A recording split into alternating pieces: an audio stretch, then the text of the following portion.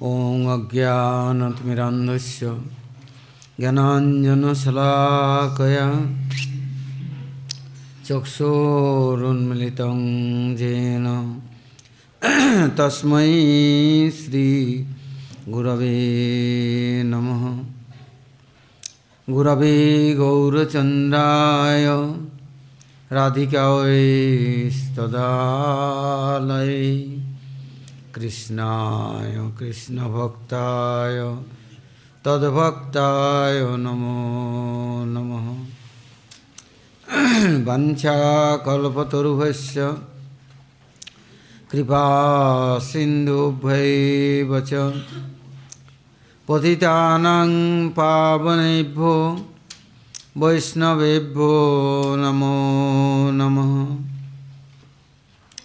नमो महावदन्नाय कृष्णप्रेमप्रदायते कृष्णाय कृष्णचैतन्यनाम्ने गौरतिसे नमः। जय रूपा सनातन भट्ट रघुनाथ श्रीजीवी गोपाल भट्ट दास रघुनाथ एछय गोसाई करी चरणबंदन जावैते विघ्ननाश अभीष्ट पुरन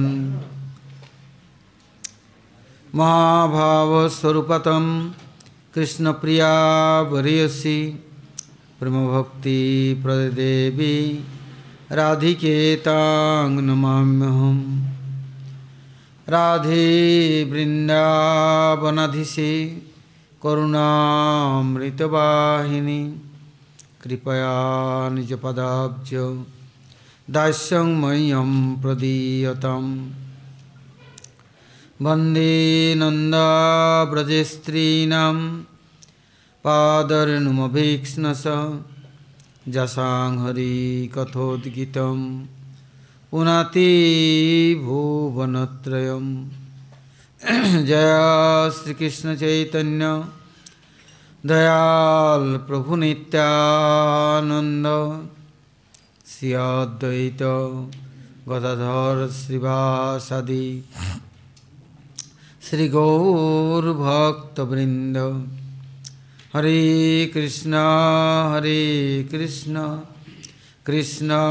कृष्ण हरे हरे हरे राम राम राम हरे हरे। बोलो श्री गुरु जी महाराज की जय, गुरु परंपरा की जय, अनंत अनंत कोटि वैष्णव वृंद की जय, सपार्षद गौरहरि की जय, गौर नित्यानंद प्रभु की जय, जगन्नाथ बलदेव सुभद्रा सुदर्शन जीव की जय, भक्त विघ्न विनाशन कारणी नृसिंहदेव की जय, भक्तराज प्रहलाद महाराज की जय, जय भक्त विघ्न विनाशन कारणी नृसिंहदेव की जय, जय सर्वविश्वदाता गिरिराज गोवर्धन जीव की जय, गोविंद गोपीनाथ मदन मोहन जीव की जय, राधा दामोदर राधा श्याम सुंदर राधा गोकुलानंद राधा रमन राधा गिरिधारी राधा कांत राधा वल्लभ राधा माधव राधा वृंदावन चंद्र जीव की जय, हरिनाम संकीर्तन की जय, ब्रजवासी भक्त वृंद की जय, ब्रजेश्वरी मधेश्वरी प्राणेश्वरी श्रीमती राधा रानी की जय, ब्रजदेवीगण की जय, समवेत गौरभक्त वृंद की जय, गौर प्रेमानंदे हरि हरि बोल।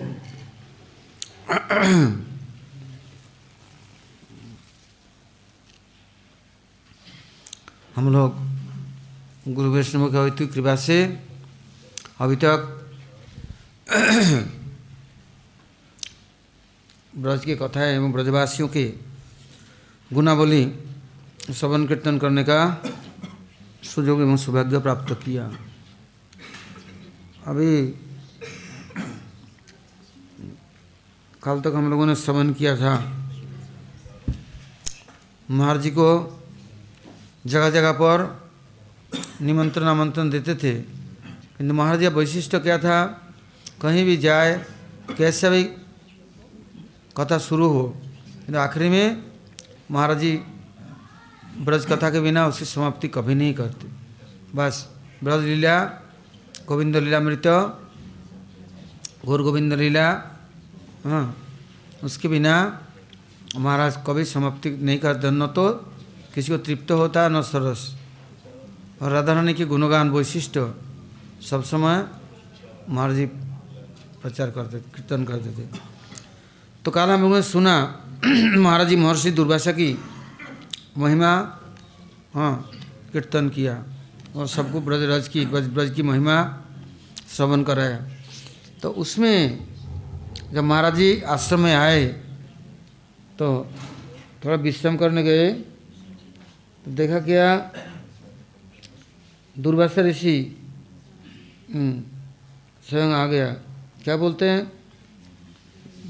कथा तो खूब सुना रहा है, मेरा आश्रम टूटा फूटा और झोपड़ी जिसमें ठंडा, गर्मी, सर्दी और पानी सब कुछ वहाँ प्रवेश करता है। तो मेरे को दुख नहीं, मैं तो जोगी हूँ, किंतु जो भक्त दर्शनार्थी आते हैं उनके लिए कितना कष्ट है। और यदि वहाँ पर यदि हरि कीर्तन नहीं रहा, हरि कथा नहीं रहा, तो वो स्थान किस बात के लिए है। आश्रम की तभी शोभा होता है जहाँ संतजन हो, भक्त और भगवान की कथाओं का, गुणों का कीर्तन और परिवेशन हो सदा सर्वदा। नहीं तो आश्रम किस बात का। तो तू जगह जगह प्रचार करता है, सब कुछ करता है, हमारे आश्रम की सेवा जिम्मेदारी क्यों नहीं लेता। महाराज जी कुछ बोले नहीं। सुबह देखा क्या, उधर के गांव के पंच और सरपंच और जितने बड़े बड़े रथी महारथी सब आए। महाराज हमारे सेवा पूजा हम कर नहीं पा रहे हैं, चल नहीं रहा है, बहुत संपत्ति है दुर्वासा ऋषि के, सब लोगों ने हड़प लिया, कोई कुछ देता नहीं है। और सब लोग आश्रम के चारों तरफ से टीला को काट काट करके अपना घरौंदा बना बांध दी, झोपड़ी बांध दी। अब वहाँ जाने की भी रास्ता नहीं है। और ऋषि के जो सेवक है निम्बार्क संप्रदाय के 95 साल के हो गए, उनसे कुछ होता नहीं, आँख से दिखता नहीं, कुछ कर नहीं सकते, ठीक से आरती घंटा घड़ियाल भी भोग राग कुछ नहीं होता, माधुगुरी लोग दे जाते हैं, बाबा किस तरह से अपना गुजारा करते हैं। फिर देखा गया वो बाबा भी चल चल करके बड़े मुश्किल से आ गया। आकर के महाराज से कहने लगे, महाराज जी दुर्वासा ऋषि की इच्छा है, आप इस भार को ले लो, जिम्मेदारी को ले लो, सेवा को आप ले लो। महाराज जी बोले, हम साधु हैं, भजन करने आए हैं, ये संपत्ति के मालिक बनने नहीं आए। किंतु वो पीछे छोड़े नहीं, चारों तरफ से कितना गांव है सबरे टूट पड़े। नहीं महाराज जी आपको ये जिम्मेदारी लेनी है। फिर बाद में महाराज जी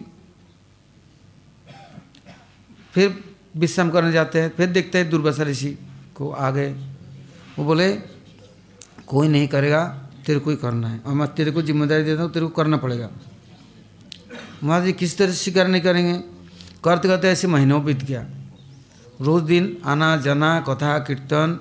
महाराज जी कभी कभी दर्शन करने जाते थे, भक्तों को लेके कुछ सेवा पूजा के लिए कुछ दे आते थे, किंतु कोई सुने नहीं। आखिरी में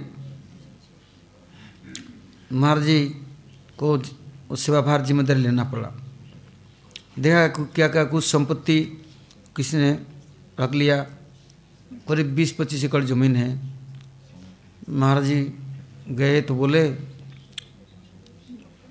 ये सेवा के लिए संपत्ति है, राजा ने दिया था, छतरपुर के राजा ने, तो ये संपत्ति दुर्वासा ऋषि की ही सेवा के भी उपयोग होना चाहिए। तो जो इतना दिन से पुरखों से दखल करके रखा हुआ क्यों खाली करे। तो दुर्वासा ऋषि ऐसे हैं, महाराज जी बोले तुझे चिंता नहीं, मैं तेरे साथ हूँ ना, बस एकदम जमुना के किनारे से लेके जितना, किसी के पास 4 बीघे है, किसी के पास 10 बीघा है, किसी के पास 2.5 बीघा है, किसी के पास 10 एकड़ है। महाराज जी ने सबको खबर कर दी, ये दुर्वासा जी की सेवा के लिए आप लोग न्योछावर कर दो। अब ऋषि की इच्छा है, किंतु लोग सुने नहीं तो हाँ, जहाँ भगवत शक्ति है तो वह क्या करेगा, कोई कुछ नहीं कर सका। धीरे धीरे करके संपत्ति भी आ गया ऋषि के सेवा में। महाराज जी ने वहाँ सुंदर गौशाला खोल दी, बाउंड्री कर दी, चक्की लगा दी गायों के लिए, सेवा के लिए, क्योंकि यदि ऋषि के आश्रम में सेवा कैसे होगा। फिर जब टीला को देखने गया, चारों तरफ से ऐसे घर बनाया, टीला खोद के काट के। फिर महाराज जी ने देखा, सब लोग को बुला करके सबको ज़मीन दिलाया, घर बना दिया। बोले ये हमारा प्राचीन संस्कृति है, इसकी रक्षा होना चाहिए। तो जब देखा सबको मुआवजा मिला, बहुत चले गए। फिर महाराज जी ने टीला के चारों तरफ से राजस्थान से पत्थर मांगा करके बड़े सुंदर करे 4 दीवारी दी, एकदम गोलाई करके। कितना, कम से कम 20-20 फुट गड्ढा खोद के चारों तरफ से, और वो पहाड़ी कितना ऊंचा तक 4 दीवारी पहाड़ पत्थर का दीवार छीन दी। इसके बाद धीरे धीरे जब मंदिर का निर्माण होने लग गया, तब दुर्वासा ऋषि के प्राचीन शिव विग्रह था, ऐसा मैला कुचला कि कोई भूत की तरह कोई पहचान भी नहीं सकते।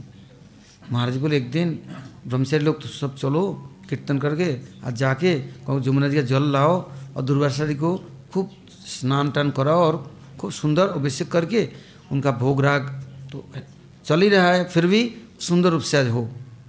क्योंकि बसंत पंचमी में आ ही रहा है। बसंत पंचमी में बहुत मेला लगता है, इतना मेला तो शायद कुंभ मेला में भी नहीं होगा, इतना मेला लगता है। तो तैयारी करना है, वो स्थान तो हमारे हाथ में है इस समय, सुंदर सेवा करना है। अब जब सुंदर का सजा सांटन करा दिया, ऐसा चकचक हो गया सुंदर, लोग बोले ये विग्रह नया लाया, पुराना विग्रह को हटा दिया हैं, ये बेच दिया और को विदेश भेज दिया। विदेशी आता है ना, सबको विदेशी को भेज दिया।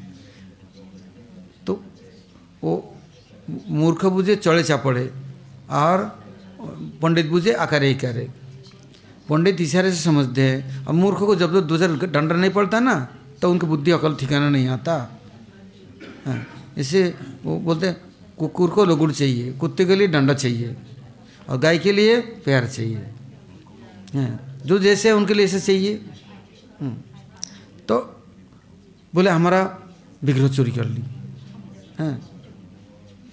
महाराज बोले अरे हमने तुम्हारे सामने सुंदर करके अभिषेक करा, उनको स्नान कराया, तुम लोगों ने कभी पानी तो छुआ नहीं, दिया बाती देते देते अंधेरा करके ऐसे काला कुचेला मेला करके रखा है, जिसमें चमगादड़ और भूतों के घर हो गया। हाँ, चूहा और चमगादड़ और खटमल और बिच्छू का घर, सब साफ सुथरा करके मंदिर निर्माण हुआ।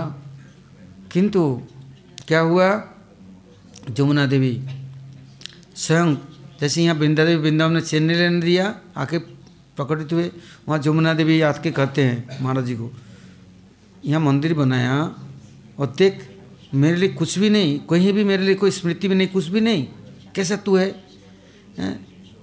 तेरे को ऋषि ने सब कुछ दिया है, धरोहर तेरे को धर दिया है, सारे जमीन खाली करा दिया, सब कुछ कर दी, कितना तेरे को मान सम्मान दिया, पूजा दिया, और मेरे लिए कोई स्थान नहीं। तो महाराज जी बोले वाह, मेरे पास क्या सामर्थ्य है आपको लाने की, आप तो विराजमान है ही है। बोले नहीं, तुम मंदिर बनाओगे तो मेरे लिए स्थान होना चाहिए, क्योंकि हमारे जहाँ मंदिर बनेगा महाप्रभु आएंगे, राधा कृष्ण आएगा, तो जमुना जी कहते मैं भी आऊँगी, मेरे लिए क्यों नहीं जगह होगा। तो अब क्या हुआ, महाराज बोले हमें तो मालूम नहीं, कैसे विग्रह आपका प्रकाश होना चाहिए, क्योंकि कहीं है भी नहीं विग्रह। वृंदावन में हैं, एक जगह में गंगा जी का मंदिर है, गंगा जी का विग्रह है, किंतु वृंदावन में कोई लोग जानते भी नहीं है। कितना सुंदर विग्रह है, कितना सुंदर मंदिर है, किंतु काल के प्रभाव से वो सब छिपा करके दबा करके रख लिया है, क्योंकि उनके संपत्ति है सब। उनको यदि प्रकाश करे तो सारे संपत्ति अपना पाएगा। तो जमुना जी कहती है मैं अनादिकाल से यहाँ हूँ, किंतु मेरे लिए कोई स्थान ही नहीं बनाया किसने, कोई तेरे को बनाना है। तो महाराज जी ने फिर उनसे आग्रह की प्रार्थना की कैसे होना चाहिए। तो इतने में एक हमारे पास में एक मंदिर था केशव जी गोड़ीमठ के पास, किसी और संप्रदाय का। तो वहाँ का जो सेक्रेटरी थी, तो वो हॉस्पिटल के मैट्रोन नर्स के ट्रेनिंग देने वाली, और डॉक्टरों में भी सीएमओ से को भी परिचालना करने बड़ा प्रभावशाली, वो उस मंदिर के सेक्रेटरी, वो मंदिर का पूरा दायित्व जिम्मेदारी संभालते थे। वो सुना महाराज जी को कि महाराज जी दुर्वासा में दुर्वासा ऋषि के मंदिर का संस्कार किया। तो जब उन्होंने सुना, उनको जमुना जी ने उनको भी आदेश दे दिया कि देख तेरे जीवन में तूने घर गृहस्थी में गई नहीं, और सारा जीवन कृष्ण बलराम की सेवा किया। हाँ, वो तेरा दत्तक पुत्र है, दोनों तेरा अपना नहीं है, इसलिए मैं तेरे बेटी हूँ, जमुना जी कहती है। और ये जो राधा रानी आ रही है और कृष्ण आएंगे, ये सब तेरे अपना है। तो वो आकर के महाराज जी को बोलते, महाराज जी आप यहाँ जमुना जी का से विग्रह प्रकाश करेंगे? बोले ऐसा तो जमुना जी का आदेश हुआ है मेरे लिए। बोले महाराज जी यदि मैं जीवन भर कृष्ण बलराम की सेवा की, मेरा जितने आय था, इनकम था, सब मैंने कृष्ण बलराम के लिए खर्च किया। साधु संत आते, कथा कीर्तन वहाँ होता रहता है, सब कुछ होता है, सब खर्च किया, कलेक्शन किया सब कुछ। किंतु अब मैं, जमुना जी ने मुझे सीधा बोल दिया कि तुम मेरे माँ हो, तो मैं तुम्हारी बेटी हूँ, और राधा रानी तुम्हारी दूसरी बेटी है, और तुमको सब कुछ करना है। और मैं सोचती हूँ मेरे पास तो पेंशन है और कुछ फंड था, सब तो मैंने उस मंदिर को दे दी, अब किंतु मैं कुछ व्यवस्था करूँगी, मैं उनकी सेवा करूँगी। महाराज जी बोले देखो भाई, ठाकुर जी मालिक है, वो जिससे सेवा लेंगे वो करेंगे, हम तो जानते नहीं, किंतु उनसे तो पूछते तुम्हारा विग्रह कैसे होना चाहिए। मेरे को तो उन्होंने दर्शन दिया तो मेरे को मालूम नहीं पड़ा, मैंने पूछा था, जैसे मैंने देखा आपको ऐसे ही विग्रह बनना है, कैसे विग्रह बनना है।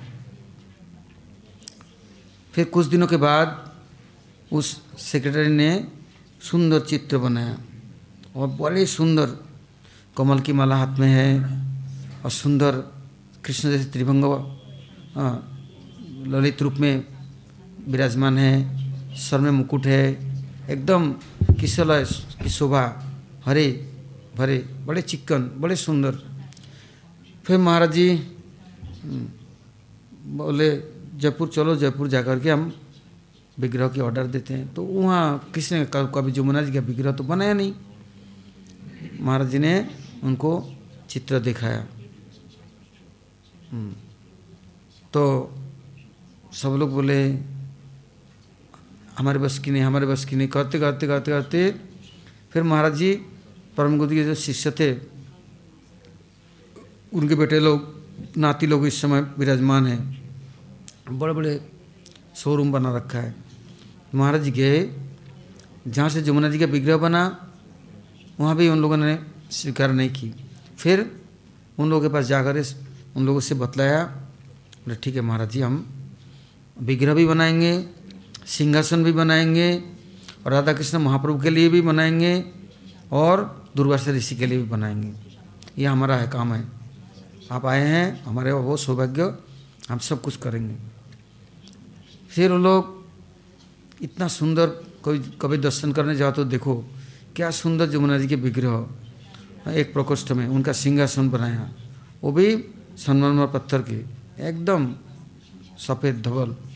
फिर राधा कृष्ण महाप्रभु के लिए सिंहासन और विग्रह प्रकाश की, दुर्वासा के लिए सिंहासन बनाया। सब तैयार हो गया, मंदिर तैयार हो गया। जब तैयार हो गया और उद्घाटन होने जा रहा है, महाराज जी उस समय विदेश में थे। बोल दिया मेरा इस समय आना नहीं होगा तो सब लोगों को बुलाना और मंदिर उद्घाटन करना। बस उस समय जब देखा तैयार हो गया, अब तक तो किसी ने कुछ बोला नहीं। जिन लोगों के जमीन आ गया मंदिर में, इतना सब दिनों के बाद सारे संपत्ति गया उनके हाथ से, मंदिर भी हो गया। तो उन लोगों ने अब आवाज़ उठाई कि नहीं, ये मंदिर किसी के नहीं, बपौती नहीं है, ये तो हमारे गांव वाले का है। ये किसी साधु संत को किसी के हाथ में नहीं दिया जाएगा, और किसी को यहाँ घुसने भी नहीं दिया जाएगा। बस एकदम कलह शुरू कर दी, 10-20 गांव इकट्ठे कर ली, इतना झंझट शुरू कर दिया जिसकी यहाँ तक कि आखिर में ब्रह्मचारी करीब 150-200 हैं। उन लोगों को तो जैसे वो सिर खदेड़ता है ना, तो भेड़िया किधर जाए कोई पता नहीं चले, साधु लोग कहाँ जाए।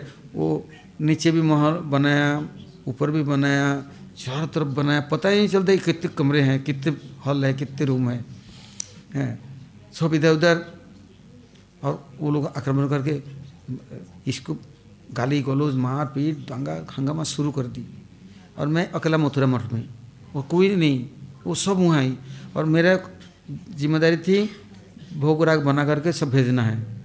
वहाँ भोग राग होगा, अभिषेक होगा, अर्चन होगा, प्रसाद भंडारा होगा। मैं तैयार कर ली करीब करीब। अब जाने वाली गाड़ी, इतने खबर आया वहाँ तो महाभारत हो रहा है, महायुद्ध शुरू हो गया, इतना लड़ाई दंगा। मैं बोला भारी, मैं इधर अकेला और कोई नहीं।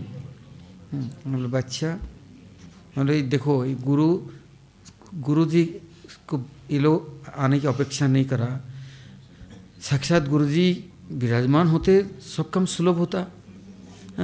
गुरु को छोड़ करके, गुरु और गोविंद को छोड़ करके बस अपने आप सब काम करेंगे। देख लो, अब मज़ा देख लो। भाई गुरु जी आते, उनके सामने सब काम होता। कहाँ साक्षात भगवत कृपा विग्रह, करुणा विग्रह, और कहाँ तुम लोग मालिक बन करके। अब देखो, अब तमाशा देखो, ऐसा खदेड़ा और ऐसा मारकुटाई हुई, न कोई बाहर आ सकता है और न कोई कुछ कर सकता है। उस समय मैंने गुरु जी को स्मरण करके बोला, अब जो कुछ हो गया, ये तो इतना बुद्धि यदि होता तो इंतज़ार नहीं करते। आप है नहीं और ऐसे ऐसे काम कर रहे हैं। मैं गुरु से मन मन प्रार्थना करने लगा, क्या करे, और कोई उपाय है नहीं। फिर कुछ जान करके लोग भी थे इधर उधर, मैं तो निकल नहीं सकता, किसी को तो खबर कराया, इधर करा उधर करा, जैसे तैसे करके जब वहाँ सब पहुँचे तो देखा, तब तक तो बड़े तमाशा। धीरे धीरे करके जैसे तैसे करके कुछ निपटारा हुआ। ये सब बात नहीं करना कहना चाहिए, कुछ तो हुआ। फिर महाराज जी विदेश से आए तो फिर सबको, कुछ जेल में गए, कुछ ऐसा हुआ, सबको जमानत कर करके लाए। और दुर्वासा जी को कैसे रंग करते हैं, कैसे लीला करते हैं, कैसे परीक्षा लेते हैं। ओहो, किसी का इधर चोट, किधर का सर में चोट, किसी का पैर में चोट, किसी का कैसा अवस्था है। ओह, रंग महल हो गया, रंग तमाशा हो गया। फिर महाराज जी आए, सब शांति। फिर सारे विधायक दुनिया भर इकट्ठे हुए आए। फिर विग्रह प्रकाशित हुआ। नहीं तो गाँव वाले आकर क्या किया, बोले राधा कृष्ण का मूर्ति बीच में नहीं रहेगा, यहाँ दुर्वासा रहेंगे। तो राधा रानी और कृष्ण के बीच में दुर्वासा को रख दिया। और एक तरफ जमुना जी है, उनको कुछ नहीं बोलते हैं। और बोलते नहीं तो राधा कृष्ण जाएंगे साइड में, बीच में दुर्वासा रहेंगे। इतना हो शोर मचाया, बोले दुर्वासा कृष्ण के गुरु हैं, ब्रज के गुरु हैं। वो क्या लड़ाई। और जब जेल से उन लोगों को जुर्माना करके ले आए, जमानत देखिए, फिर सब बड़े बड़े नेता विधायक दुनिया भर आए, महाराज जी गए। वो बोले दुर्वासा जी पहले प्रकोष्ठ में आएंगे और बीच में राधा कृष्ण महाप्रभु रहेंगे और बीच एक साइड में जमुना जी रहेंगे। बस कोई कुछ बोले नहीं। सुंदर उत्सव हो गया, सुंदर इतना बड़ा भंडारा हो गया और इतना 10 गांव आए, कोई शब्द भी नहीं बोले। तो मेरे साथ कुछ महाराज जी सब कुछ देख सुनकर चले आए, मैं था क्योंकि संभालना है भाई, कितनी कितनी मिठाइयाँ बने, क्या क्या हुआ, इतना हज़ार हज़ार लाख लाख लोग आ रहे जा रहे। तो मेरे पास एक सेवक था, तो क्या बोलते हैं, बोले बाप रे कैसा लोग आए, सब लोग इतना दे रहे प्रणामी, बोरी भर भर करके। उसने बोरी भरा, वो क्या करेगा, बोले देखो दुर्वासा जी कैसे लीलाधारी, अभी तो इतना मारकुटाई और झंझाट और दंगा, और अभी देखो। तो मैंने जितने आए ब्राह्मण देवता संत सबको बांटा, जितना ले सकता है। मिठाई खाओ, पूड़ी पकवान खाओ, पुलाव खाओ और ले जाओ। जब वहाँ जमुना जी विराजमान हो गए तो सब शांति है, और पास में गौशाला, कोई कमी रही नहीं। धीरे धीरे करके सब, जब उन लोगों ने किस कर दिया उल्टा पुल्टा, तो महाराज ने मजिस्ट्रेट को चाबी दे दी, ये लो दे दो इन लोगों को, हमें नहीं चाहिए, हम जाएंगे नहीं, हम साधु है, हमें झंझट में नहीं पड़ना है। मजिस्ट्रेट बोलते हैं महाराज जी यदि चाबी दे दी नहीं इन लोगों को, ईंट पत्थरों को खोल खोल करके लेकर के बेच के खा जाएंगे, कुछ नहीं बचेगा। तो इन लोगों को तो देना ही नहीं है, हम तो देंगे ही नहीं हैं, और इन लोगों को कैसे ठीक करना मैं करता हूँ। किंतु महाराज को कुछ करने की जरूरत नहीं। वो क्या हुआ, बरसात आया, दीवार धस गया, एक घर में 7 जने खत्म, गैस सिलेंडर बर्स्ट हो गया, 15-20 जने वहाँ खत्म, पूरा गांव उजड़ गया। जितने लोग विरोध किया आज वंश भी नहीं है, सब खत्म हो गया। तो साधुओं से विरोध करके और कोई बच सकता है? ये तो, किंतु क्या साधु ने अभिशाप दिया? नहीं, ऐसा तो नहीं। महाराज जी ऐसे थे, जमानत करके ले आया और उन लोगों को घर में खाने पीने की, कपड़े लत्ते और कितनी चीज़ें दे दी भर भर करके। मैं बोला देखो आज इतना लड़ाई किया, दंगा किया, और आप सबको इतना कर रहे हैं, और सांप को पाल रहे हैं जहर दूध पिला पिला करके। बोले तुम्हारे जैसे बुद्धि यदि मेरा होता ना तो कुछ मैं भी कुछ ऐसे उतावला होकर रावण बनता। ऐसे नहीं, सेवा के द्वारा सबको प्रसन्न करके खुश करके तुम बदल सकते हो। लड़ाई दंगा करे शासन करके किसी को तुम अपना नहीं सकते हो। कोई गलती कर दिया इसका मतलब उसको अच्छा करके दंड दो, शासन करो, उससे कभी वो सुधरेगा नहीं और बिगड़ेगा और विरोधी बनेगा। हमें तो वहाँ रहना है और उनके ही बीच में रहना, वो उनको ही सेवा में लगाना है, वही दिन भर देखभाल करेंगे, सेवा करेंगे। मगर में पानी में रह के मगर से बैर, ऐसा कभी होता है? ऐसा नहीं। बस सबको बुला करके मार दी जाते बीच बीच में और हरिकथा कीर्तन करते। बस हरिकथा सुन करके महाप्रसाद पा करके सब बदल गया। अब कैसे होता पता है? पानी, मीठा पानी मंदिर में नहीं है, गांव की माताएं पानी भर के सुबह मीठा पानी भर के ला कर के मंदिर में भर देंगे। फिर दूध है, मट्ठा है अपने गौशाला में, वो रोटी बना करके दे जाएंगे। मतलब कोई सेवा में कमी नहीं है। किंतु दुर्वासा जी तो दुर्वासा है। जब लड़ाई शुरू किया तब देखते तो सब घबरा गए, बाप रे कैसे हैं? तो और महाराज दुर्वासा ने क्या किया? महाराज जी चिरकाल मथुरा में रहे, ब्रज में रहे, अब उनको ब्रज में नहीं रहने दिया। सन 96 में उनको बाहर जाना पड़ा और वृद्ध अवस्था में सब लोग बोलते महाराज जी ब्रज में रहो, भजन करो, किंतु रहने नहीं दिया। जब प्रचार कर जाओ, सब देश विदेश दुनिया वहाँ भी क्या कहते दुर्वासा जी, मैं तेरे साथ हूँ, कहीं भी तेरे बाल बाका कोई नहीं कर सकता। कितना विरोध करेगा मैं लड़ूंगा ना, देख लूँगा मैं। ऐसा ही हुआ। महाराज जी किसी देश के किसी कोने में भी पहुँचे, झंझाट तो बहुत आया हुआ, आक्रमण तो बहुत हुआ। जो आए थे यहाँ तक कि महाराज जी किसी मंदिर में जाने के पहले लेटर आ गया कि आप आएंगे तो आपका लाश ही जाएगा, आपको नहीं जाने दूंगा। महाराज जी लेटर को देखा सब लोगों ने देखा कि ऐसे ऐसे धमकी दे रहा है। हाँ, तो वो लोग बोले महाराज जी हम जाएंगे नहीं कोई भी। महाराज बोले अच्छा, तुम्हें चिरकाल तुम दुनिया में रहोगे, ये इतना ठेका पट्टा ले ली, मैं तो जाऊँगा। तो महाराज जी चल दिए। सुबह सुबह उन लोगों ने मंदिर को बंद करके ताला लगा करके और कोई भाग गए। महाराज जी कुछ नहीं बोले, बोले भाई प्रभुपाद जी के स्थान है, मैं तो जाऊँगा ही। जब वहाँ पहुँच गए कीर्तन शुरू कर दिया, देखा कि जितने अनुयायी थे चारों तरफ सबरे आ गए, खाली 2-4 मुख्य जो अपने को मानते हैं महाभागवत वो नहीं आए, सबरे आ गए। और आ गए तो मंदिर भी खुल गया, हरिकथा कीर्तन भी हुआ और भोगराग भी हुआ। महाराज जी तो और सबरे लोग मंदिर के मालिक आकर के बोले जिन लोगों ने कथा सुना कीर्तन सुना सबको मंदिर से निकाल देंगे। बोलते हम निकल जाएंगे, महाराज जी के साथ चले जाएंगे। एक साथ में 150-200 लोग चले आए, मंदिर खाली हुए, क्या करेंगे बोलो। इसलिए साधुओं की लीला, विशेष करके दुर्वासा जी ऐसे हैं। यहाँ ब्रज के नियम हैं अभी भी, अभी बसंत पंचमी में आएगा, ऐसा कोई घर नहीं होगा कि जो लोग दुर्वासा में पहुँचेंगे नहीं पहुँचेंगे तो जैसे जगन्नाथ जी का रथ यात्रा होता है, रथ यात्रा में सब लोग शामिल होंगे। नहीं तो जानते हैं कि साल भर हमारे परेशानी में कोई हमारे साथ नहीं देगा।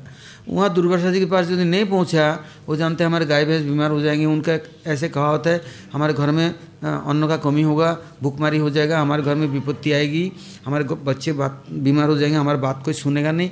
दुनिया भर के कैसे न कैसे जाएंगे और उनको कुछ फल फूल मिठाई उपहार देंगे, कुछ पीले कप दुपट्टा चढ़ाएंगे, उनको ढेर हो जाएंगे, पहाड़ का हो जाएगा, इतना सामान चढ़ता है आता है। एक बसंत पंचमी की प्रणामी से शायद 2-4 मठ चल सकता है, इतना आता है। महाराज जी ने बोला ये सब तुम लोग लेना नहीं, आया सब बांट दो, कुछ नहीं रखना। और जब बांट दिया क्या हुआ, दूसरे तीसरे दिन से तो दिन दुगुना 4 चौगुना और आने लग गया। कि ये साधु लोग तो लालची नहीं है, ये लोग तो हड़पने के लिए आया नहीं। अब लोगों का दिमाग खुल गया। क्यों, रोज़ दिन कथा कीर्तन, वहाँ आए दिन भागवत, आए दिन उत्सव चल रहा है, कितना चहल पहल चल रहा है, कितना सुंदर हो गया, रास्ता घाट बन गया, बाग बगीचे सुंदर हो गए। कैसा हो गया सुंदर। तो वहाँ जब जमुना देवी की वो सेक्रेटरी की बात बोल रहे हैं, वो सेवा करती, क्या किया उन्होंने धीरे धीरे करके फ्रिज लाया, ठाकुर जी के लिए कंगन ले आए, वो बंसी बनाया, दुनिया भर की तमाम पता नहीं कहाँ कहाँ से इकट्ठा कर करके मंदिर रोज़ जाना और सारा दिन सेवा करना, शाम को आना। इतना उसका लगन, बोलते आज मेरा जीवन सार्थक हो गया। अब क्या हुआ, महाराज जी रोज़ दिन जमुना जी जाते नियम पूर्वक, जमुना जी जाते समय प्रणाम करते, आते समय उधर ही उनके घर पड़ता। तो महाराज जी आज एकादशी है, आज मेरा इच्छा है कुछ ब्रह्मचारी को भेज दो और थोड़ा कीर्तन करेंगे। और जमुना जी की इच्छा है, राधा रानी की इच्छा है, मैं आज उनके नित्य धाम के लिए यात्रा करूँगी। महाराज जी बोले आप इतना अच्छा है, सेवा कर रही है, क्यों जाना चाहती हो। बोले नहीं महाराज जी अब मैं जाना चाहती हूँ, मैं जानती हूँ कि आपसे अधिक दिन नहीं रहेंगे। महाराज जी बोले तुम हमारे हरिदास ठाकुर जी ऐसे बोले थे महाप्रभु को कि आप अधिक समय नहीं रहेंगे, मैं पहले जाऊँगा। महाप्रभु बोले भाई तुम्हारे साथ ही हमारा सब कुछ है, तुम चले जाओगे तो मैं अकेला हो जाऊंगा। बोले नहीं, गुलर के पेड़ में कितने गुलर लग गए, एक गुलर झड़ गया तो क्या हो गया। ये पृथ्वी में कितने अगणित भक्त है। महाराज जी ने बोला देखो बेटी ऐसा नहीं, तुम इतनी सेवा करती हो, दुर्वासा में ही रहो जाके, वहाँ बहुत कमरे हैं, तुमको मैं दे देता हूँ, वहाँ सेवा करो। बोले नहीं महाराज जी, भगवान के घर में जाकर भगवान के घर को गंदा नहीं बनाना है और भोग करना नहीं है, वो तो प्रभु के लिए है, भगवान के संतों के लिए है। तो आप कृपा करके आज संतों को भेज दीजिए, कीर्तन करना है और मैं आज जाना चाहती हूँ। महाराज जी आए तो ब्रह्मचारी को बोले जाओ वहाँ जाकर के थोड़ा आज कीर्तन करो, वो आज जाना चाहती है। तो ब्रह्मचारी लोग गए, कीर्तन किया, इतने में उनके रिश्ता नातेदार दुनिया वाले सब इकट्ठे हो गए। तब तक सबको बोल दिया देखो मेरा जो संपत्ति है ये किसी का हक का नहीं है, ये सब चीज़ महर्षि दुर्वासा के सेवा के लिए है और राधा रानी की सेवा जमुना जी की सेवा के लिए। जमुना जी इतना सिंगार बनाया, राधा रानी का इतना सिंगार बनाया क्या कहे। फिर कीर्तन होते होते करीब 12-1 बज गया। ब्रह्मचारी लोग आने वाले हैं, सबको प्रणाम किया, सबको अपने हाथ से दक्षिणा दिया, फल फूल दिया, दे करके प्रणाम किया, बस प्रार्थना किया, बस छोड़ दी शरीर। भीष्म पितामह का इच्छा मृत्यु था, किंतु वो देख कर के सब लोग आश्चर्यचकित हो गए कि ऐसे कैसे संभव है। लिखा है शास्त्र बनाया न मरणम बिना दैन्य न जीवनम, गोविंद चरणस्य कथम अबुद्धय भवेत्। कब ऐसा दिन आएगा अनायास मरण, दैन्य के साथ जीवन, ऐसा कैसे संभव हो सकता है। बस सब ब्रह्मचारी को लौट के नहीं आए। महाराज जी भी आगे पहुंच गए, सब लोग उनके भी कितना रिश्ता नातेदार, किंतु तो विवाह किया नहीं था, बच्चे कोई नहीं था। फिर ब्रह्मचारियों ने जमुना जी ले गए, संस्कार करा, अब बाद में भंडारा वंडारा हुआ, सब कुछ करा। तो अब महाराज जी रोज दिन जमुना जी जाते आते तो रंगेश्वर के सामने बहुत भिखारी बैठते हैं। सुबह से आगे बैठ जाते हैं, शाम तक बैठे रहते हैं, लोग कुछ कुछ देते रहते हैं, कोई कुछ देते हैं, कोई कुछ देते हैं। दोनों तरफ, एक तरफ बैठ जाते हैं, कोई भी धूप होता है कोई तभी बैठते हैं, वर्षा टर्षा सब समय। तो महाराज जी मुझे बोलते थे देखो कुछ अधिक सामान बनाया करो, गरीब दुखी है, कुछ उनको भी दे दिया करो, तुम ही केवल खाते हो, उनको भी दे दिया करो। तो मेरा नियम था, कुछ न कुछ बनाया तो बाल भोग हो गया, एक बाल्टी उठाया, एक ब्रह्मचारी भेज दिया है, सबको थोड़ा थोड़ा दिया है, या शाम को दिया है। तो एक बुढ़िया थी, उसका कहीं झोपड़ी भी नहीं, कुछ भी नहीं, वहाँ ही पड़ी रहती, चाहे वर्षा हो, चाहे आंधी हो, चाहे तूफान हो। तो एक दिन महाराज जी की रोज दिन प्रणाम करते, तो वो बुढ़िया कहती है महाराज जी मेरे पास कुछ है, आज आप ठाकुर जी की सेवा में लगा देना। बोले बेटा तुम्हारे पास क्या है। बोले लोग देते हैं ना थोड़ा थोड़ा, तो मेरे पास 75 पैसा इकट्ठे हो गए, तो एक साड़ी 50 पैसे का आएगा, एक साड़ी मंगाती हूँ और कुछ चावल है, दाल है, ये आप किसी ब्रह्मचारी को भेज दो, हम दे देंगे, उसका रसोई बना कर भोग लगा देंगे और राधा रानी को साड़ी पहना देंगे, और ये थोड़ा मिठाई पिठाई 25 पैसे का कुछ मंगा लेंगे। तो चावल टावल जो कुछ दिया, दाल टाल लाए, वह महाराज से सब घून खा गया। कब से रखे 2-4 साल हो गया होगा, पता नहीं कब से सब घून खा करके पाउडर हो गया। महाराज मैं नहीं सुनता कुछ बात, इसको छानबीन करके धोधा करके सुंदर करके उसको आज बनाना है। और साड़ी जो लाए 50 पैसे का, वो तो कट पीस क्या है, जगह जगह काट है, कैसा है, मथुरा प्रिंट का साड़ी। तो ऐसे कैसे ठाकुर जी को पहनाएंगे। बोल मैं नहीं सुनता, पहनाना है साड़ी। और मैं उसको बोल दिया वो आएगी तो उसको थोड़ा प्रसाद दे देना। और गुरु आज्ञा विचार यदि पालन न करे तो महाविपद कौन सा गति होगा। मैं बड़ा मुश्किल से छानते बिनते, चावल में कितना मिला हुआ है, क्योंकि देखो भिखारियों को भिक्षा देते हैं तो लोग कूड़ा कपड़ा ला कर यूँ पटक के भाग जाते हैं, तो वो इकट्ठे कर करके कपड़ा बिछा हुआ है उसके ऊपर डालते जाते हैं सब। उसने इतने सारे इकट्ठे कर ली और पोटली बांध के दे दी। और कुछ दाल भी है, कुछ गेहूँ भी है, कुछ कितनी चीज़ें हैं। और महाराज के आदेश है, मैंने बड़े मुश्किल से कितने घंटों के बाद सब साफ सुथरा करके धो धा करके बनाया। क्या करते, मेरे को उपाय है नहीं, नाराज़ हो जाएंगे। और साड़ी को भी मैं उस समय ठाकुर जी का सिंगार विंगार करना पड़ता, तो मैं साड़ी को कैसे न कैसे कर पहना दिया था रहने को। आज भी मेरे को ये हरा रंग का एक साड़ी ले आया, वो भी मथुरा प्रिंट की, पतली पतली कैसे, तो पहना दिया, बनाया। महाराज बोलो जो बनाया प्रसाद भोग लगा के मुझे देना। मैं बोल हो गया काम आज। ऐसे तो एक मुट्ठी चावल हम बनाते महाराज के लिए, एक मुट्ठी, ज़्यादा नहीं बस। और इतने से दाल, एक कुछ सब्जी उबाल देता था, चोखा बना देता, वो भी तेल नहीं, मिर्ची नहीं, मिर्ची तो कभी छूते नहीं थे, नमक भी बिल्कुल इतना सा, हाँ यही चोखा, थोड़ा थोड़ा दाल बस, और कुछ, और एक मुट्ठी चावल। और शाम को थोड़ा दलिया बना देते, कभी एक दो रोटी सेक देते।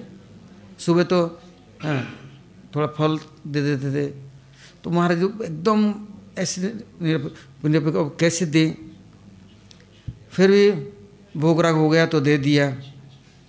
महाराज बोले देखो तुम जानते नहीं, विदुर के जो किनके हैं, सुदामा के तंडुल और विदुरानी के छिलके, उसमें जो स्वाद है तुम्हें पता है वो राजभोग में भी नहीं है। आज देखना प्रसाद पाकर देखना कैसे सुंदर अमृत है। मैं बोला मजाक कर रहे हैं, ऐसे कभी कोई चिढ़ाते रहते थे मुझे, ओह आज क्या अमृत बना है। मैं जानता हूँ कुछ न कुछ गड़बड़ी हुई है, शायद नमक ज़्यादा हो गया, नहीं तो कुछ गड़बड़ी हुई है जो इसलिए आज इतना बोल रहे हैं।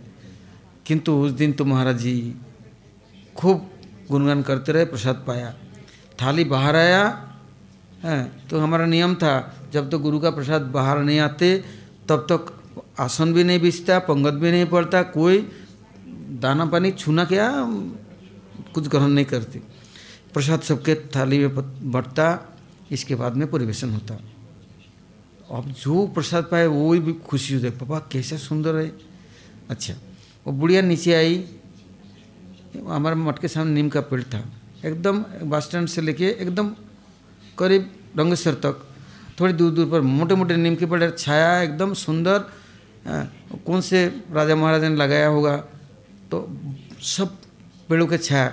और उस समय नीम के नीचे वो जितने जूते ठीक करने वाला, आइसक्रीम वाला, भड़भुजे वाले, गर्मी के दिन है तो सबरे छाया के नीचे ही रहते। और मंदिर का घंटा घड़ियाल बज गया, वो जानते थे कुछ ना कुछ प्रसाद तो मिलेगा ही मिलेगा, वो यही इंतज़ार में रहते थे।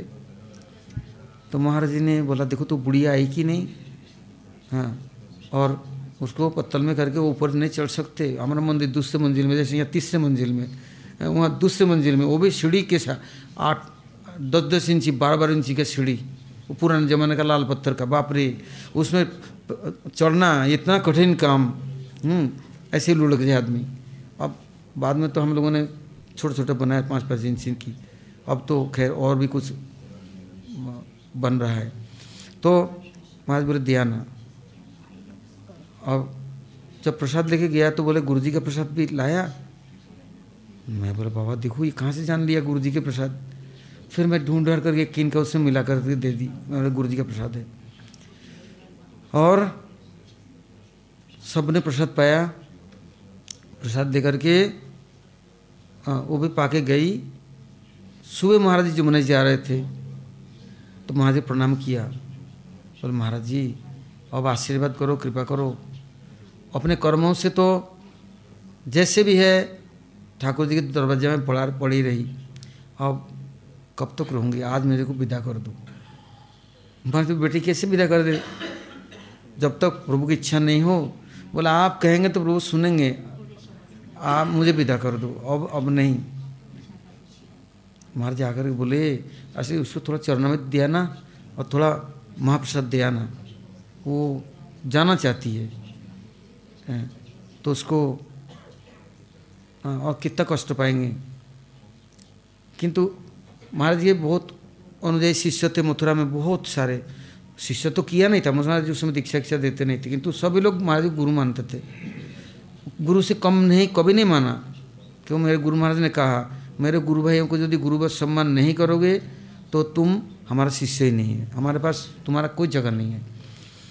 और इसके अलावा महाराज के प्रति सबकी ऐसे श्रद्धा थी, चाहे अपने गुरु भाई लोग कहो, चाहे अपने गुरु जी के गुरु भाई के शिष्य, सभी लोग उनको गुरुवत सम्मान करते थे। तो कुछ लोगों ने बुढ़िया को डैम्पियर में अपने घर के बाहर में टीन का सेट डालकर झोपड़ी बना दी थी, तो वहीं रहती थी और रंगेश्वर में बैठ जाती थी। तो लोगों ने बोला, हम लोग तुम्हारे घर तुम्हारे लिए खाना पीना दे देंगे।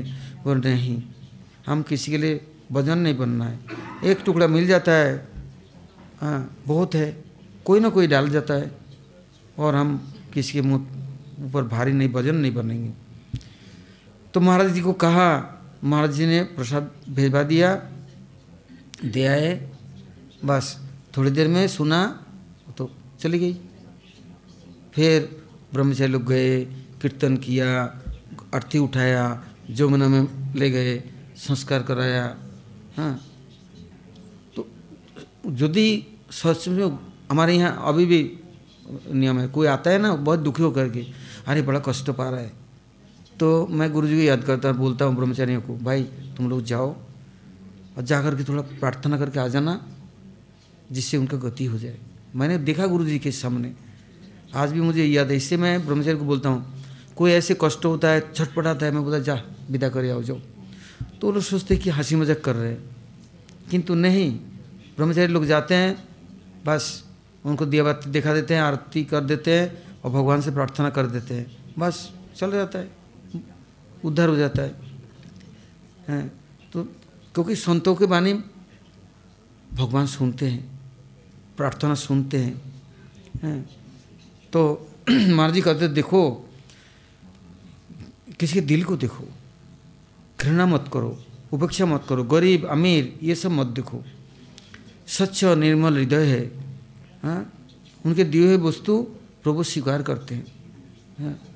उस दिन के जो प्रसाद है था, जो घुन खाया हुआ, कीड़े, कैसी कैसी चीज़ें हैं, तो एक जन्म के शायद 10 करोड़ जन्मों में भी हम भूल नहीं सकते कैसा प्रसाद है। अभी कभी कभी हम लोग, हमारे यहाँ कुछ ऐसा लोग आते हैं ना, कुछ नहीं है, हैं, किंतु कोई से, अभी कुछ दिन पहले मैंने देखा, हम ऊपर देख रहे थे, कोई इस्कॉन के भक्त है, अब इस्कॉन से निकाल दिया तो बेचारा बाहर रहता है, तो कहाँ से चावल आटा दाल इकट्ठा किया, 1 बोरी 2 बोरी छोटे छोटे इकट्ठा लाया, तो हमारे नितिन प्रभु के पास दिया। मैं देखा सब घून खा गया, पाउडर हो गया।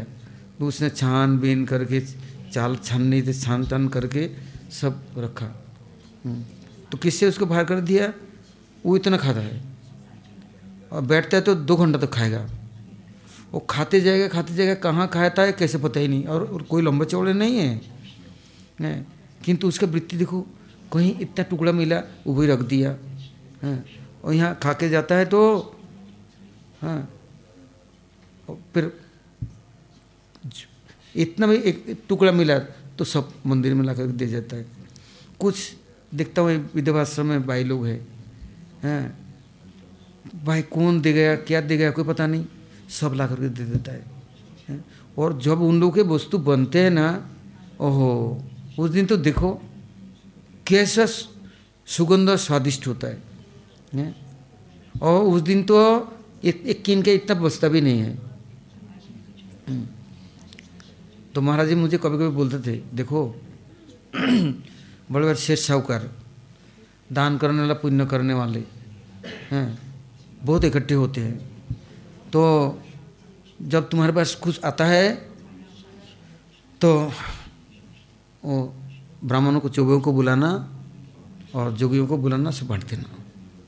तुम लोग भिक्षा करके लाना, आटा भिक्षा करके, माधुपुरी टुकड़ा बनाना, भोग लगाना, प्रसाद बना, बुद्धि ठीक रहेगा, मत खाना। तो एक दिन महाराज जी बोले, आज हम लोग गिरिराज जी जाते हैं ना, तो आज गिरिराज जी में खीर पुआ बनाओ और एक सब्जी बनाओ और सब साधु को निमंत्रण देना है। गोड़ी मठ के भी जितने गोड़ी मठ है, गोविंद कुंड है, पुछड़ी है, सब साधु को निमंत्रण दो। और दानघाटी से थोड़ा आगे जाके के पर्वत महाराज के मठ है, चैतन्य गोड़ी मठ के भक्ति माधव गोस्वामी महाराज के शिष्य थे, वो नेपाली शिष्य महाराज थे, तो वो वहाँ आश्रम बनाया था। और महाराज जी कैसे भजन करते थे, गिरिराज जी के सामने अन्नकूट के दिन अन्नकूट का उत्सव किया, अभिषेक किया गिरिराज जी की, चरण में ले लिया, गिरिराज जी को बोले, गिरिराज जी हाँ अब तो सदा के लिए मेरे को ले लो। अरे अन्नकूट में सब कुछ किया, कितने भक्त जुटे हुए हैं। बस महाराज जी तो चले गए, वहीं समाधि हुई। फिर जहाँ महाराज जी ने शरीर छोड़ा, बैठे बैठे ही ध्यानस्थ हो गए, तो वहीं फिर समाधि भी हुई। तो उस मठ में महाराज जी बोले, कुछ गिरिराज जी के लिए भोगराग करना है और साधु को बुलाना है। हाँ, तो मैं रात भर मालपुआ से का सब्जी बनाया, 1 कुंटल दूध का खीर बनाया, 1 गड्ढे की सब्जी, खीर और मालपुआ, और इतने छोटे छोटे नित्य बड़े बड़े पुए बनते देसी घी के बनाया। साधु को निमंत्रण दिया, गिरिराज जी का भोगराग हो गया, साधु को आकर बैठे। क्या किया, साधु लोग कितने 10, 15, 20 मिनट के अंदर में सब खाली, कुछ बचे नहीं, कुछ भी नहीं है, बस वो खा पी कर तृप्त होकर गए। महाराज जी बोले, आज बड़ा बढ़िया दिन है, गिरिराज जी ने बहुत कृपा किया, आज गिरिराज जी ने सारे भूख खा गए, आरो गए, बढ़िया हुआ, अच्छा हुआ, अब चलो परिक्रमा। मैं बोला रात भर परिक्रमा, सोया नहीं, रसोई बनाया, इतना मेहनत किया, भूखे प्राण निकल रहा है, और बोले परिक्रमा चलो। महाराज जी मथुरा से एक बस लेके आए और कहीं से और आए, सब लोग भूखे हैं, कुछ है नहीं। देखो महाराज जी बोले परिक्रमा चलो, मैं बोला हो गया काम, आज तो अवस्था खराब। और मैं सोचने लगा, इतने में क्या देखा, कोई वैन गाड़ी होता, रिक्शा गाड़ी करके चावल दाल सब्जी एकदम 2-3 रिक्शा नहीं 4-5 रिक्शा आया, आकर के सब डाल दिया। महाराज बोले, देखो गिरिराज जी ने पहले तो खा लिया, अब देख वहाँ तो कृष्ण जब भोग लगाए थे उनके बर्तन भर दिए थे प्रसाद से, और गिरिराज जी ने अब देखो कच्चे सामान भेज दिए। मैं बोला इससे भेजा है कि उनकी इच्छा है कि आप तो सबके खाएंगे नहीं ना मिर्ची मसाला और तेल घी, तो इसके लिए बनाना पड़ेगा। फिर चूल्हा बनाया ईंट से पत्थर से, और फिर रसोई बनाया और से हमारे जितने लोग आए थे, जितना परिक्रमा वाले हैं, चलने वाले जाने वाले, उस समय तो बहुत छोटा दगरा, कोई रास्ता नहीं, घाट नहीं, जंगल कांटा कूस, फिर भी जितने लोग आए और जो कोई आए बस बैठते गए, खाते गए, बनते गए, चलते गए, शाम तक चलते गए। तो मैं देखा जीवन में कैसे कैसे गुरुवर्गों की महिमा है। फिर गए परिक्रमा शाम को, फिर रात को परिक्रमा करके सब आए, तब तक तो मैं फिर दोबारा बना लिया। मैं बोला आज मालपुआ खिला के ही छोड़ूंगा। ऐसे नहीं, बाबा जी लोग सब खा गए, हमारे संतों लोगों को किसी को नहीं मिला, नहीं ये लोग परिक्रमा गए कि नहीं, मैं दोबारा पुआ और खीर और सब्जी फिर बनाया। महाराज आकर के देखा गरम गरम खीर है, भाई कहाँ से आया। मैंने आपने बोला ना गिरिराज जी को भोग लगाने से गिरिराज जी फिर भर देते हैं, लौटा के देते हैं दोबारा, अब लौटा के दे दिया, अब प्रसाद पाके जाओ। ओ क्या कीर्तन और क्या आनंद, क्या उत्सव हैं, और कैसे प्रसाद स्वीकार, वो सब केवल अब स्मरणीय रह गया है। प्रसाद की महिमा और प्रसाद की गुणगान कीर्तन, और महाराज जी सबको खिलाया, सबको बांध के दे दिया। हमें बोलते थे कभी कि मथुरा में राधाष्टमी होता तो 2-3 दिन पहले से बोलेंगे पुए बनने चाहिए राधा रानी के लिए, खीर पुआ कड़ी चावल अरबी की सूखी सब्जी सब बनने हैं, बन गया। तो तो एक टोकरी मालपुआ मेरे घर के खाट के नीचे रहेगा, तो क्या क्या करेंगे, अब तो खाते नहीं हैं। मैं जो बोलता हूँ सुनो, रख दो यहाँ। अच्छा रख दिया। तो कोई भी आएगा ना दर्शन करने, प्रणाम करने, तो कितना एक पोहा को कम से 50 टुकड़े करेंगे इतना सा उनके हाथ में इतना सा देंगे। मैं बोला अरे एक एक पुआ दे दो, कम नहीं है, और मैं भर देता हूँ यहाँ। नहीं, इतना ही देना है। मैं बोले तो इससे क्या होगा? बोले प्रसाद करने का मात्र भोजन है 2.5 सेर।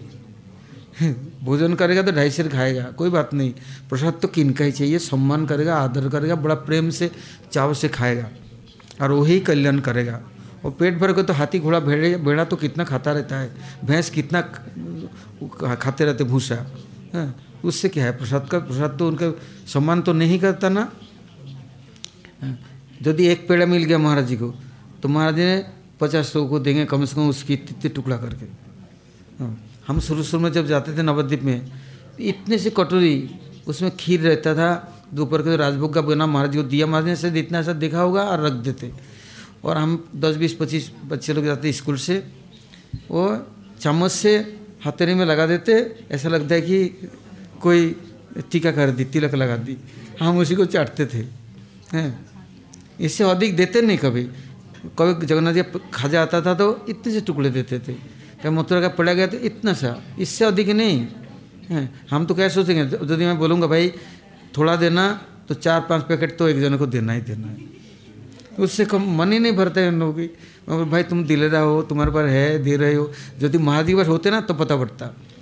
और देवानंद गौड़ मठ के जो हमारे भंडारी थे ना मालिक, इतना से साग बना, और लाइन है 1000 की, वो 1000 को देकर बचा के लाएंगे।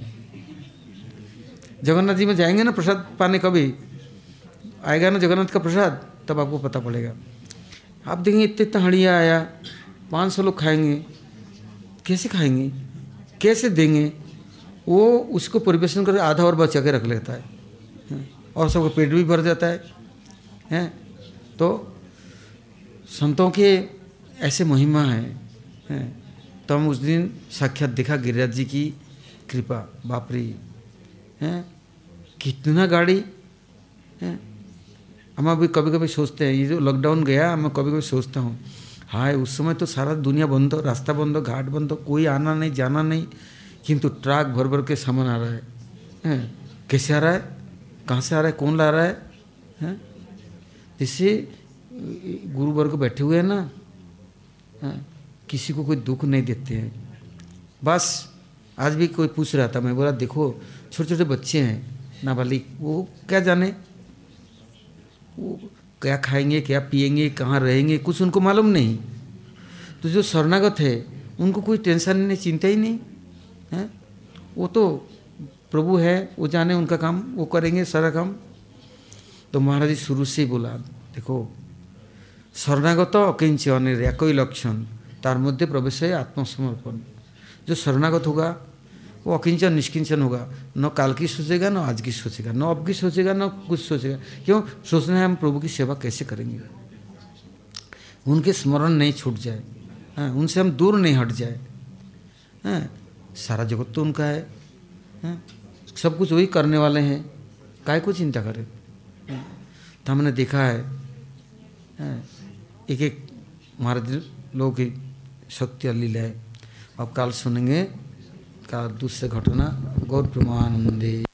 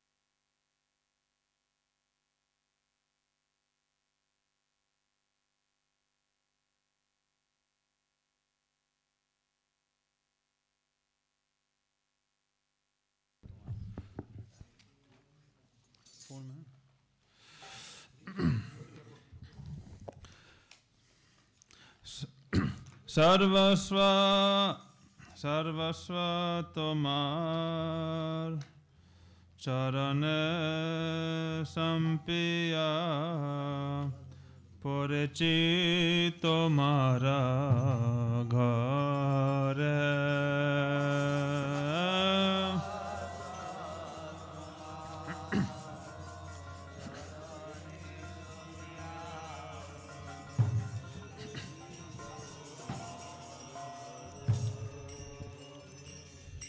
प्रभु सर्वस्व तोमार चरणे संपिया पड़ेछि तोमारा घरे।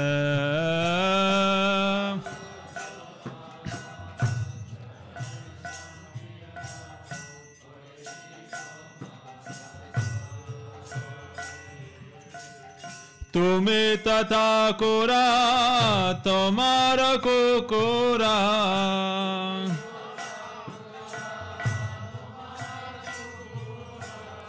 तुमी तथा कुरा तोमार कुकुरा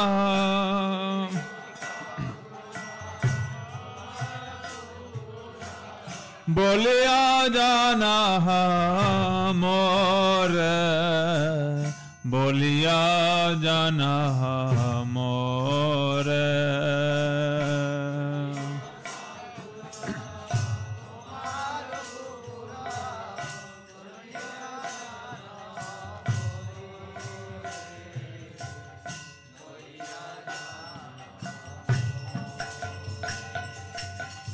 बांधिया निकटे आमार पालिबे रहिब तोमारा द्वारे।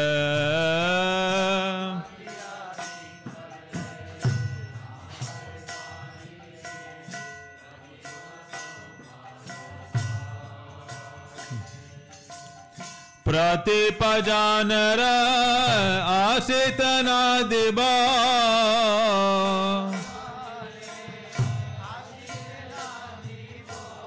प्रतिपजानर आशित न दिबा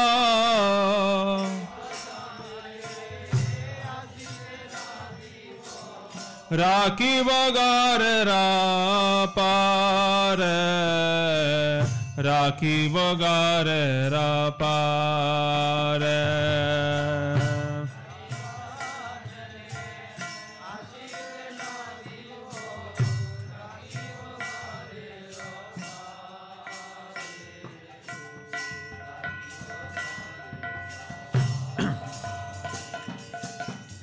तव निज जान प्रसाद सेविया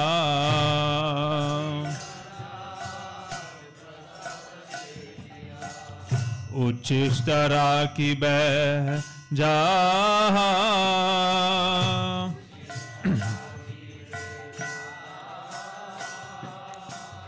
आमार भोजन परमानंद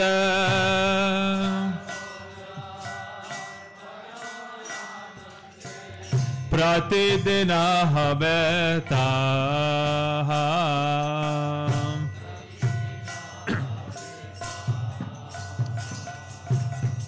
सर्वस्व तोमार चरण संपिया पड़ेछि तोमारा घरे।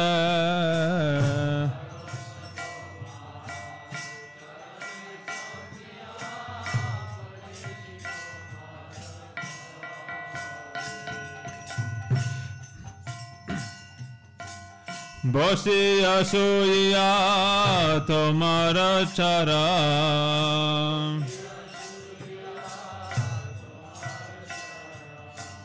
चिंती बसा ततायामे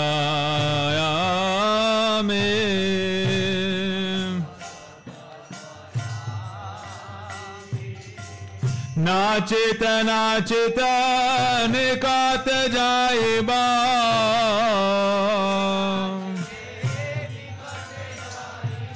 नाचित नाचित निकात जाइबा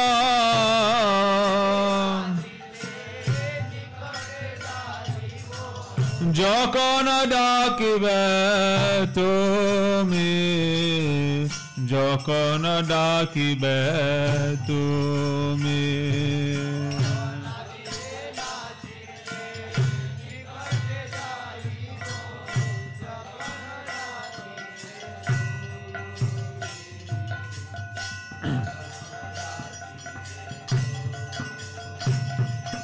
सर्वस्व तोमार चरण संपिया परिचित मारा घरे।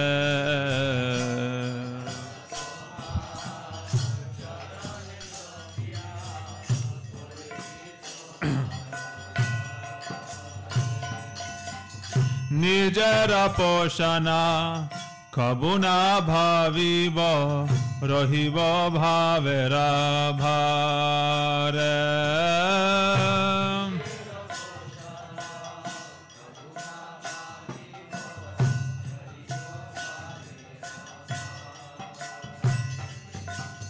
बकति बिना तोमार पालका,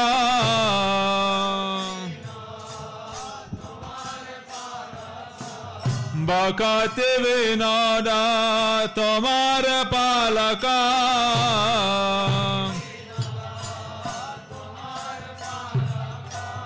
बोलिया वारना करे, बोलिया वारना करे।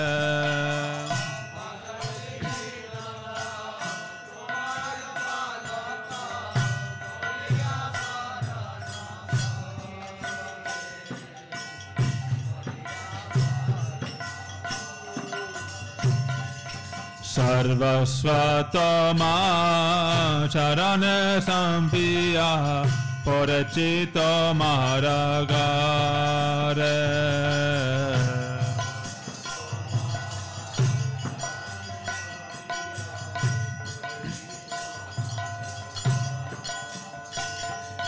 तुमी तो ठाकुरा तोमारा कुकुरा, तुमी तो ठाकुरा तोमारा कुकुरा। बोलिया जाना हमरे प्रभु, बोलिया जाना हमरे। प्रभु है, प्रभु है, प्रभु है, प्रभु है।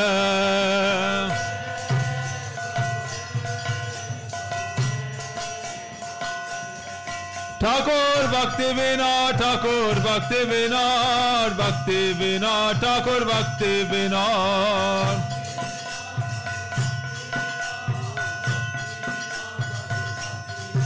प्रभु है, प्रभु है, प्रभु है, प्रभु है।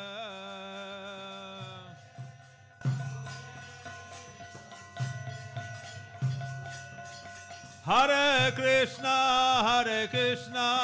कृष्णा कृष्णा हरे हरे।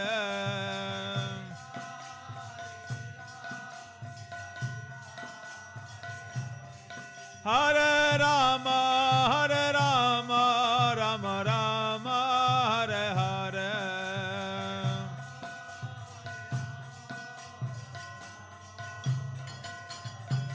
हरे कृष्णा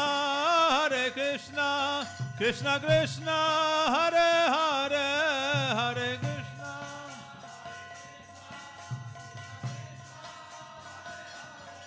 हरे राम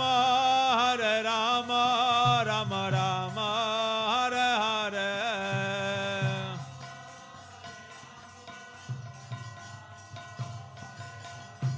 जय गुरुदेवा जय गुरुदेवा, भक्त बांधव शिल गुरुदेवा।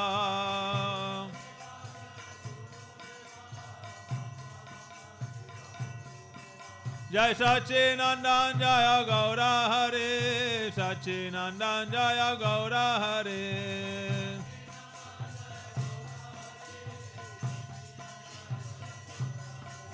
जय राधा विनोद बिहारी, राधा विनोद बिहारी राधे।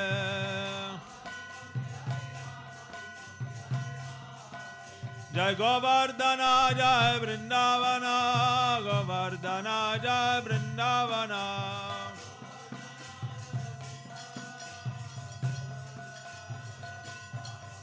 जय गंगा के जय जय यमुना के जय गंगा के जय जय यमुना के जय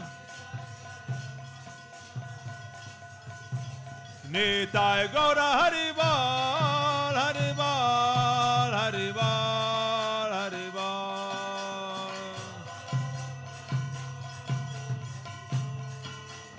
निताय गौर हरि बोल हरि बोल हरि बोल हरि बोल हरि बोल हरि बोल जय निताय गौर ब्रह्मानंद